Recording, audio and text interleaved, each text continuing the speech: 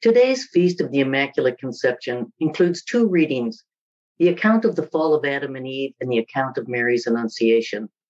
The readings have been paired and contrasted with each other for centuries. First, we have the case of Adam and Eve's disobedience for eating from the forbidden tree of knowledge. They listened to the serpent who lied and promised them they would become all-knowing and be like gods. In contrast, Mary didn't know how the angel's announcement that she would give birth to the Son of God could be, but she listened to God's message and obeyed. Another contrast regards the sexual innuendo in the story of the fall. Adam and Eve were naked, and the serpent, thought to represent a phallic symbol, lured them into eating the forbidden fruit, thought to symbolize sex. The contrast with Mary here lands especially hard on Eve, for while Eve fell into sexual temptation and became the mother to all humans, Mary would somehow remain a virgin and give birth to God. We need to bear in mind that the accounts of the fall and the Annunciation are wisdom stories. They contain allegorical meanings deeper than a literal reading of each text. Population genetics show, for example, that no Adam and Eve pair of people ever existed. The story instead intends to probe universal questions that face all of humanity. Adam and Eve's very names confirm this.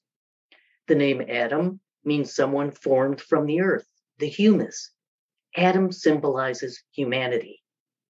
The name Eve means life. Eve is named in Genesis as the mother of all the living, of all humanity. Their story aims to explain the grand questions all humans face. Why do we live in an unjust world rather than a paradise? Why do we suffer in childbirth or trying to feed ourselves?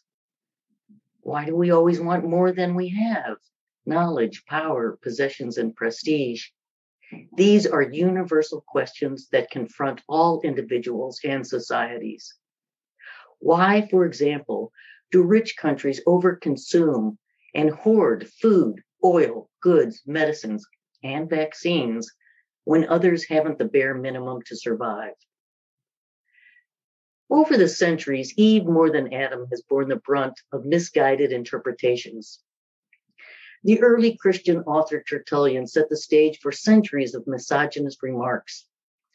He addressed Eve in a treatise saying, "You are the devil's gateway. You are the one who persuaded man, Adam, whom the devil wasn't brave enough to approach.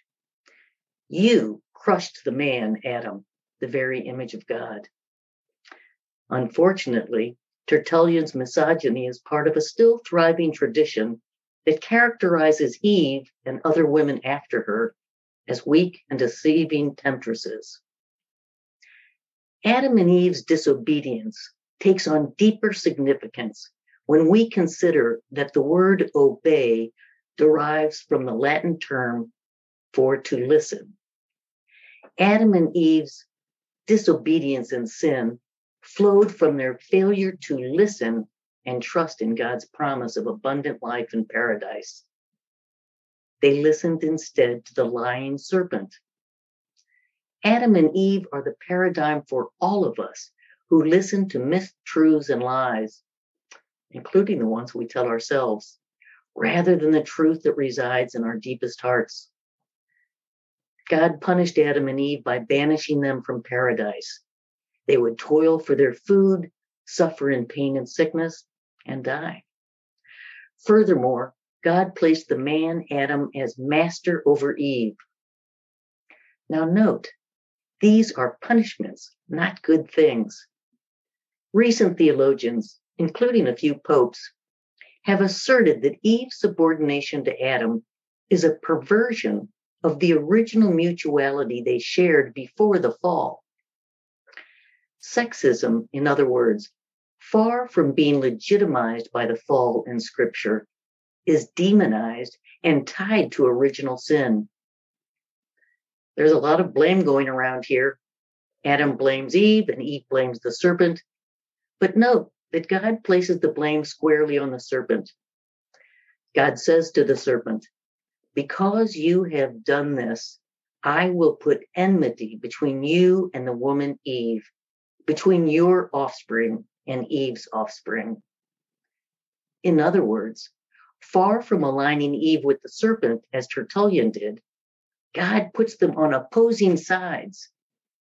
This underlines an overlooked continuity or similarity between Eve and Mary. Eve's offspring, after all, includes Mary and also her son Jesus. Eve, the mother of all the living, enacts God's desire for creation by being fertile, procreating, and bearing life into the world. The difference I see between Eve and Mary centers on Mary's ability to listen and trust God's promise that divinity could enter into our broken world. Mary pondered it, recognized the truth, and said yes, even though she didn't understand. She didn't need to know everything as Adam and Eve did. Troubled and afraid, yes. She wondered, would she suffer the same fate of so many other single pregnant women, labeled as loose, accused of tempting unsuspecting men? Mary's story, like Adam's and Eve's, is also universal. Every generation is beset by troubles: human greed, divisions and wars, sexism and misogyny, illness and death. We are troubled.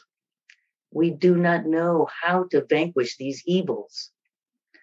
But human creation, with all its ills, can somehow return to paradise, can become, indeed must become, a place of harmony, love, and abundance for everyone.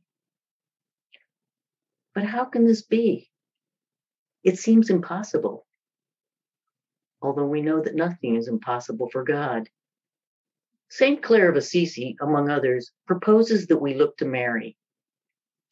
Clare observed that although the Son of God was so great that even the heavens could not contain him, Mary's small womb did, and she birthed that divine life into the world.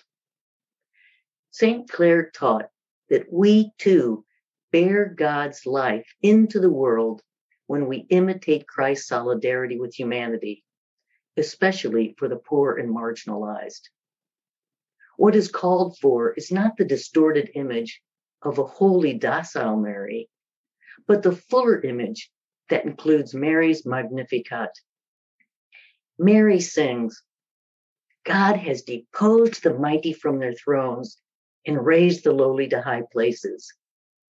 God has given every good thing to the hungry while sending the rich away empty-handed."